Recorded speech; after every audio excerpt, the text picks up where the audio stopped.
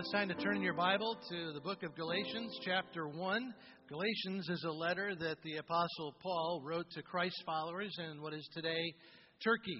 I'd like us to study the first 7 verses of this chapter today, beginning with Galatians chapter 1, verse 1.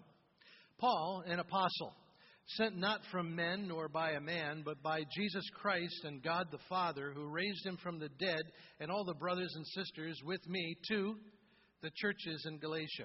Grace and peace to you from God our Father and the Lord Jesus Christ, who gave himself for our sins to rescue us from the present evil age, according to the will of our God and Father, to whom be glory forever and ever. Amen. I am astonished that you are so quickly deserting the one who called you to live in the grace of Christ and are turning to a different gospel, which is really no gospel at all. So in your Bible, you have 13 letters from the Apostle Paul. And these 13 letters are written to both groups and individuals for various purposes, and they mostly follow the same format. And in these opening words of Galatians that I just read, Paul begins with that format. Paul introduces himself and his God-given role. Paul mentions that he is an apostle, which is an ancient word that just means one who is sent, which by itself does not say very much. In the ancient world, the word apostle was used for anyone, commonly, that was a go-between between kingdoms. The thing that sets Paul apart is not that he is an apostle, one who is sent, but who sent him. Being sent doesn't make you special. It depends on who sent you.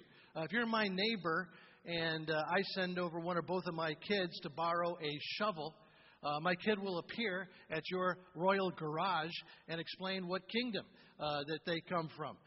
My kids will say, we're apostles from my Father, who liveth and abideth at the castle next door. And he now seeketh your shovel to moveth the mulcheth around his royal driveway. And depending on what you think of me, you will either give my kid a shovel or tell him just to shoveth off. And which proves that an apostle is only as powerful as the person who does the sending. It is one thing to be an apostle sent by me. It's another thing to be an apostle sent by the President of the United States. It's another thing altogether to be an apostle who is sent explicitly by, verse 4, the Lord Jesus Christ, who gave himself for our sins to rescue us from the present evil age, according to the will of God and Father, to whom be glory forever and ever. Amen. And that's how Paul introduces himself. And this is a typical start to Paul's letters. But then in verse 6, Paul interrupts this regular broadcast, interrupts this typical format with something radical. At verse 6, Paul makes this dramatic statement by what he says and by what he does not say. First, notice what Paul does not say. Typically, at verse 6, Paul would continue the greeting by listing reasons he's thankful for his readers, and then listing some ways that he prays specifically for his readers. But Paul interrupts that normal flow and gets right to the point, which leads us beyond what Paul does not say to what he does say in verses 6 and 7. He says, I am astonished that you are so quickly deserting the one who called you to live in the grace of Christ and are turning to a different gospel, which is really no gospel at all. These words get to the reason why Paul is dispensing with any further niceties. It's because the most important thing in life is hanging in the balance in Galatia. The most important thing in life for this world and the next is the message of Jesus, which Paul calls the gospel, which is an ancient word that just means good news. So for the next 2 weeks after this week, we're going to be studying these first 2 chapters of Galatians under the series title, We Agree. In these Galatian chapters, God uses Paul to bring us back to the most important things in this life and for the next, both for us as individual Christ followers, but also for us as a church. Paul, in this letter, is writing to a church, just like BlackRock. And so to be faithful, we must apply what Paul says here to us together as a church. And Paul's words come at a very strategic time for us at BlackRock. In these last 3 Sundays before we re-enter our home on BlackRock Turnpike, God wants to prepare us and equip us for a season of ministry that historically we know we've never had before, and we may never have again. And as part of this preparation, God is calling us to agree. God is calling us to agree together as we agree with God and His Word. So, what are these agreements? These agreements that we're going to study together then will form the basis of the things that we're going to declare together as a church at our building dedication service scheduled now for June 15th. What are those agreements? Well, first, God calls us to agree with Him about what the good news of Jesus is and what it is not. And this is, of course, the problem that Paul is confronting in Galatia. Paul says that there are some believers who have abandoned the gospel for a non-gospel. They have abandoned the good news for news that is not very good. In fact, they have abandoned the good news of Jesus for some bad news of their own making. What is the good news of Jesus? Well, Paul summarizes it with 6 words in verse 6. Look at those 6 words. The good news is living in the grace of Christ. Those are the 6 words. Living in the grace of Christ. I am a sinner. I'm infected by ugly attitudes of narcissism and greed and bitterness and hate. I'm separated from a relationship with God, and there's nothing I can do to earn God's love. But the best news that I can ever receive is the news of God's grace in Christ, where grace means that God loves me first, and He pours out His love and forgiveness on me when I have done nothing to deserve it. And I can do nothing to deserve it. I can only receive it by faith in Jesus. And so in verse 6, Paul says that the good news is living in that grace, which means that it's not just a one-time event of receiving that grace and love. It's a moment-by-moment living experience of being transformed by God's grace, His undeserved love and mercy that transforms me and the way I live every day. I do not become perfect when I become a child of God by faith in Jesus and what He did on the cross. But by becoming God's child and receiving God's indwelling Spirit, I do become less selfish and more generous, less bitter and more forgiving, less anger-driven and more loving, less ugly inside and more beautiful, like Jesus and His character on the inside. So what is the good news? Let me spell it out for you. The good news is that by living and believing in the grace of Christ, I experience God's forgiving love first, and therefore I do good works. This is the good news. God loves me first, and then my changed behavior flows out of that experience of God's love and forgiveness.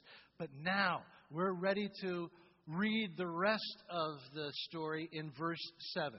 We've read the first 7 verses, the beginning of that verse 7. Now let's read the rest of verse 7, where Paul explains how the Galatians have turned good news into bad news.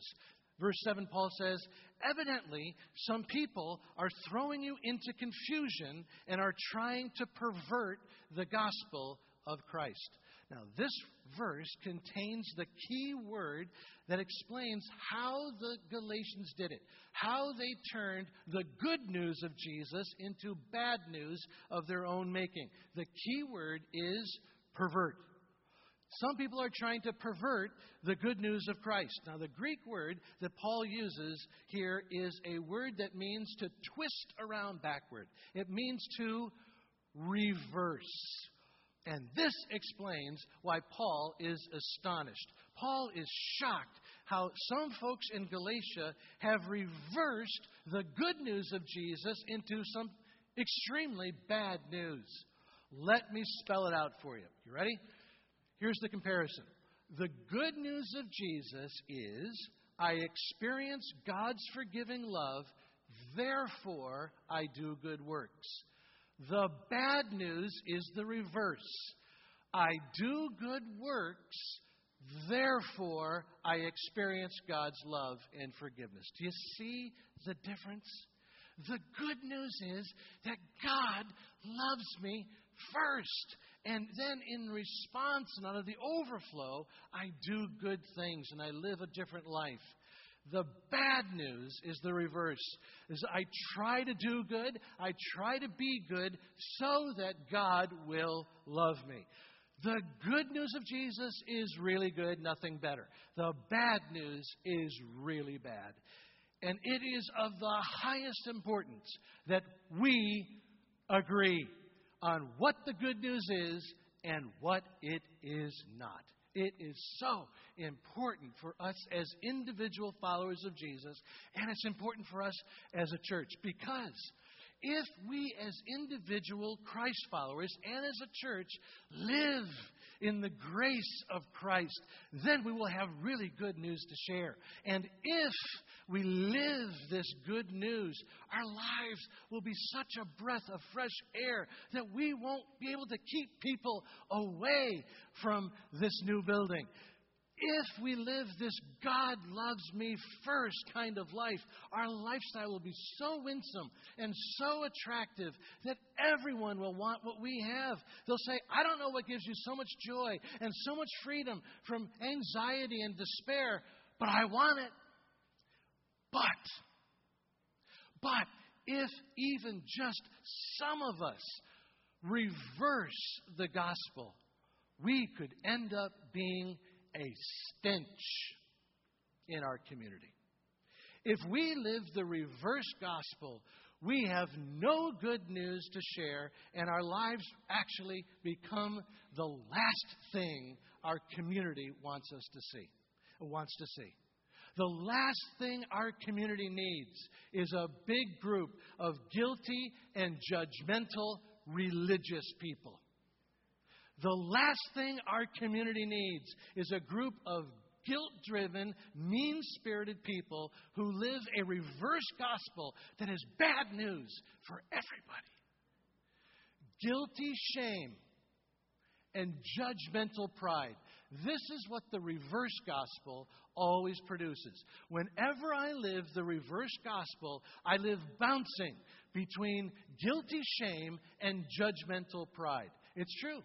The gospel in reverse does the exact opposite of what the true gospel does. The true gospel makes me completely secure in the love of God. The reverse gospel makes me completely insecure because I never know if I'm doing enough good works to please God and to secure His love. And this constant insecurity bounces me into guilt and shame. In the same way, the true gospel makes me humble because I know that God loves me, not based on anything I do, because I could never deserve it. The reverse gospel, however, bounces me from guilty shame over to judgmental pride, because now I get impressed sometimes with my good works and how God loves me more than other people because I'm superior in the way I act. And under the reverse gospel, I spend my whole life bouncing between guilty shame and judgmental pride. Let me say a little bit more about each of these poles, starting with how the reverse gospel causes me to live in shame. Why? Because deep down, I know that I'm twisted inside. And I'm ashamed of my imperfections and my failings. And so I compensate under the reverse gospel by trying harder and harder to earn God's love out of my guilt. And people can smell a guilt-driven life and a shame-based life, and they run from it.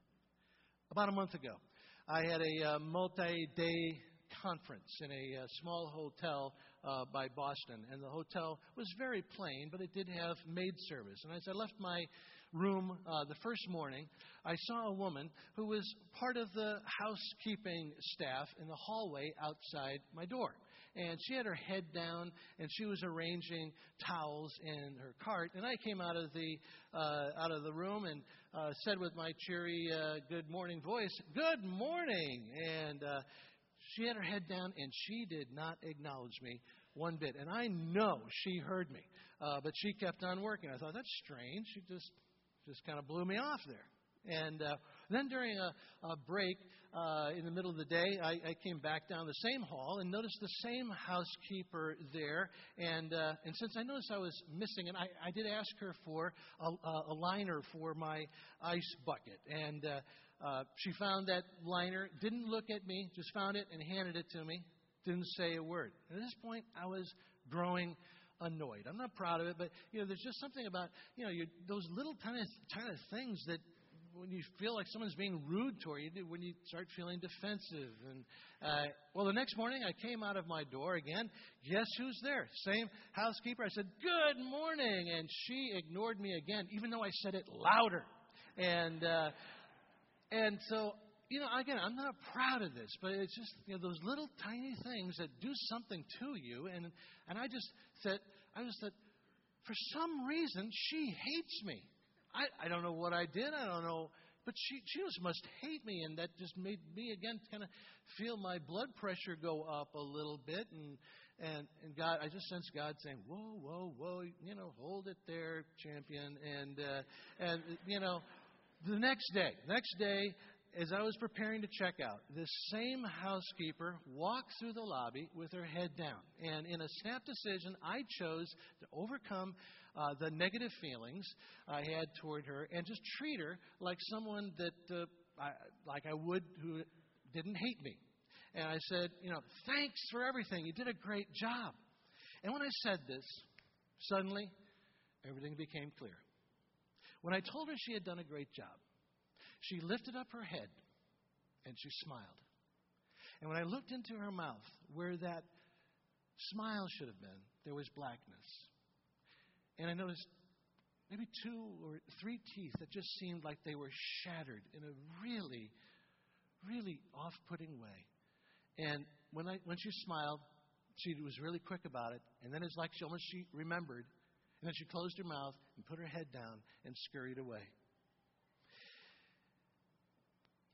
And it was in that moment when I realized that why she didn't speak to me. And it wasn't because she hated me. It's because she was ashamed. Why she ignored me was because she hated her own deformity. She hated herself, maybe. And I thought about how this is a parallel of how we live when we follow a reverse gospel. Our guilt and our shame makes us go through life with our heads down and our hearts closed with insecurity. Our guilt and our shame causes us to put up barriers between us and our other people, our other relationships. Our guilt and our shame keeps us from expressing love. In fact, our insecure approach makes people think around us that we don't like them. And this is what the reverse gospel does to us. It shuts us down with guilt and shame. But the true gospel does just the opposite. I remember in high school, I met a girl who showed me what it means, what happens when you live in the grace of Christ and believe God loves me first. This girl, her name was Amy, and she had a severely pockmarked face. The skin of her face was scarred due to something. It wasn't acne, it was something else. And so she had a deformed look on her face and very stringy hair that didn't add anything to her appearance. But guess what? No one cared about her outward appearance because of what she was like on the inside.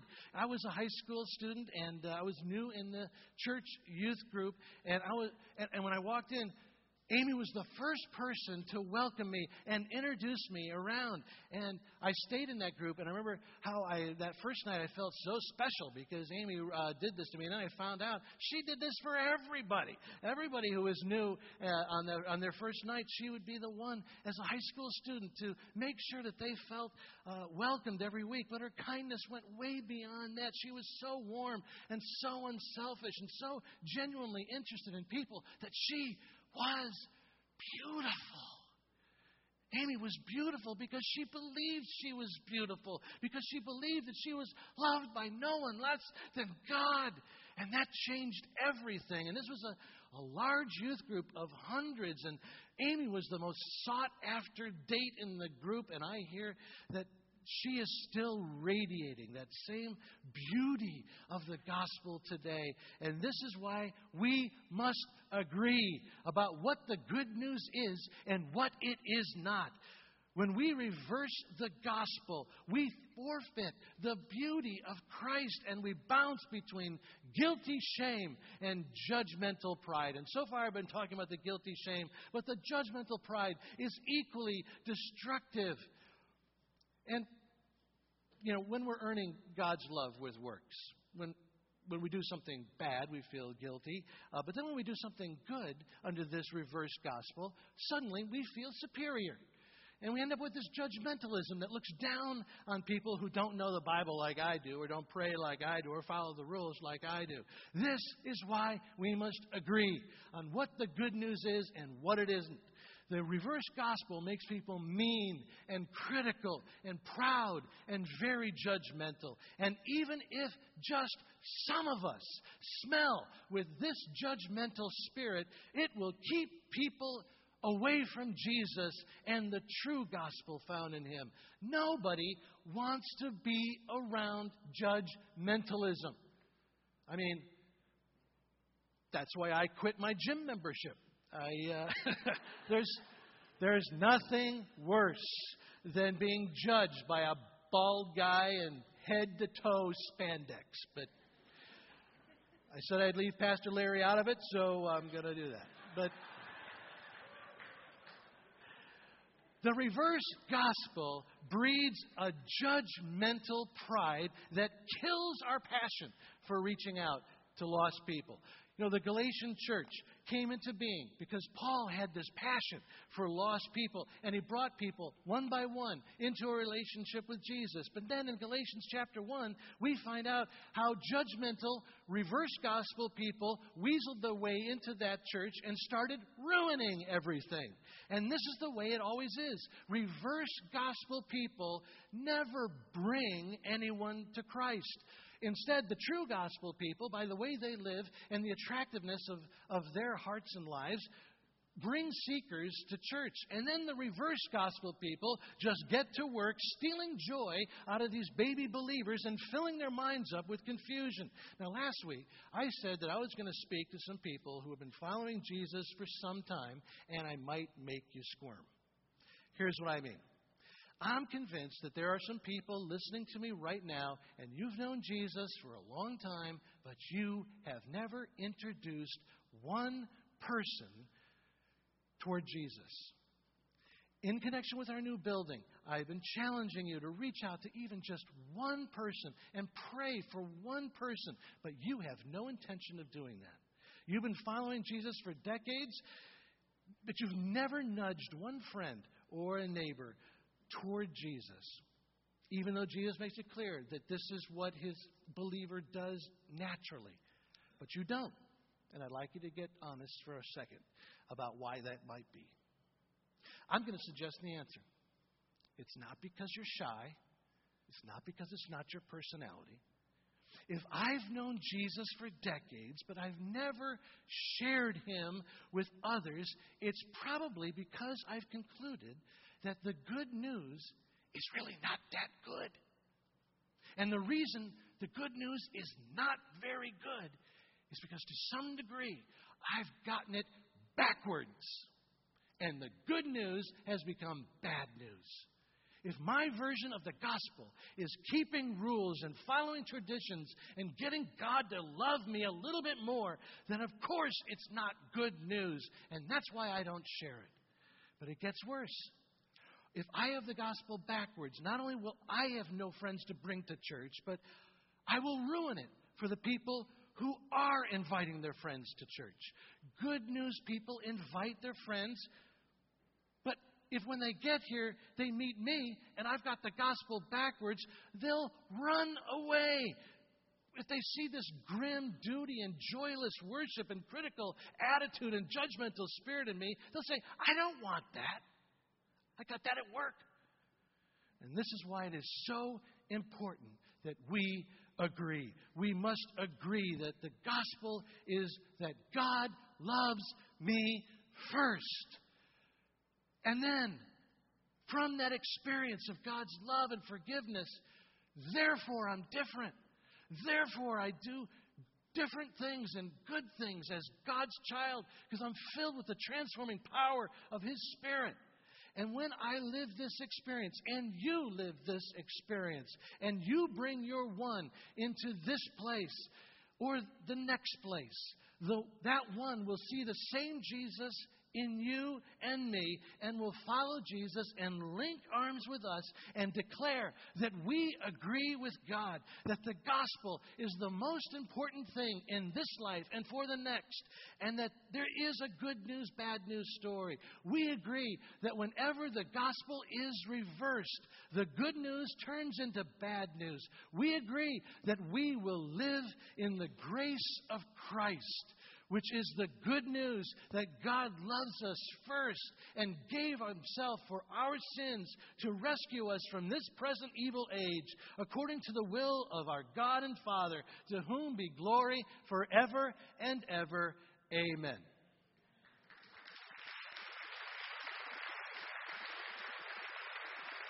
We agree. Now let me just give you a moment just to talk with Jesus, all right? Just be quiet for a moment, and this is your chance because, maybe there's a chance that you're here and you didn't even know there was a gospel. You didn't even know there was a good news to accept. Well, you can do that right now just by receiving that love and forgiveness from God through faith in Jesus and what He did on the cross, and how He rose from the dead to fill you with His Spirit. But maybe there is some here and you realized that to some degree you received the wrong gospel. And you've been living under this reverse gospel. And right now, in whatever way that means, you want to accept the true gospel. And you want to express to Jesus that if you haven't before, you do now. And you want to live in that true gospel. And so maybe right now, in this quiet moment, this is a chance for you to just express again, or maybe again for the 100th time, to receive His grace as the true good news that changes your life.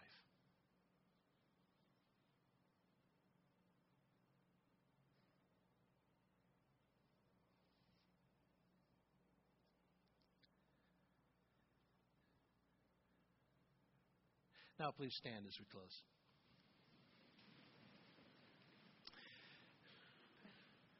Jesus, we stand before you and we agree. We agree that there is a good news, bad news story. And the good news is, the best news is, that in your grace, you love us first. And that changes everything. Lord, would you save us from the reverse? And would you fill us again with your Spirit that comes not from anything we do to earn it, but simply by our faith in what you have done for us. And would you transform us again so that we become a breath of fresh air to this whole community that is waiting desperately to see one who is truly free. Lord, would you make that us for our joy and your glory. In your name, Jesus.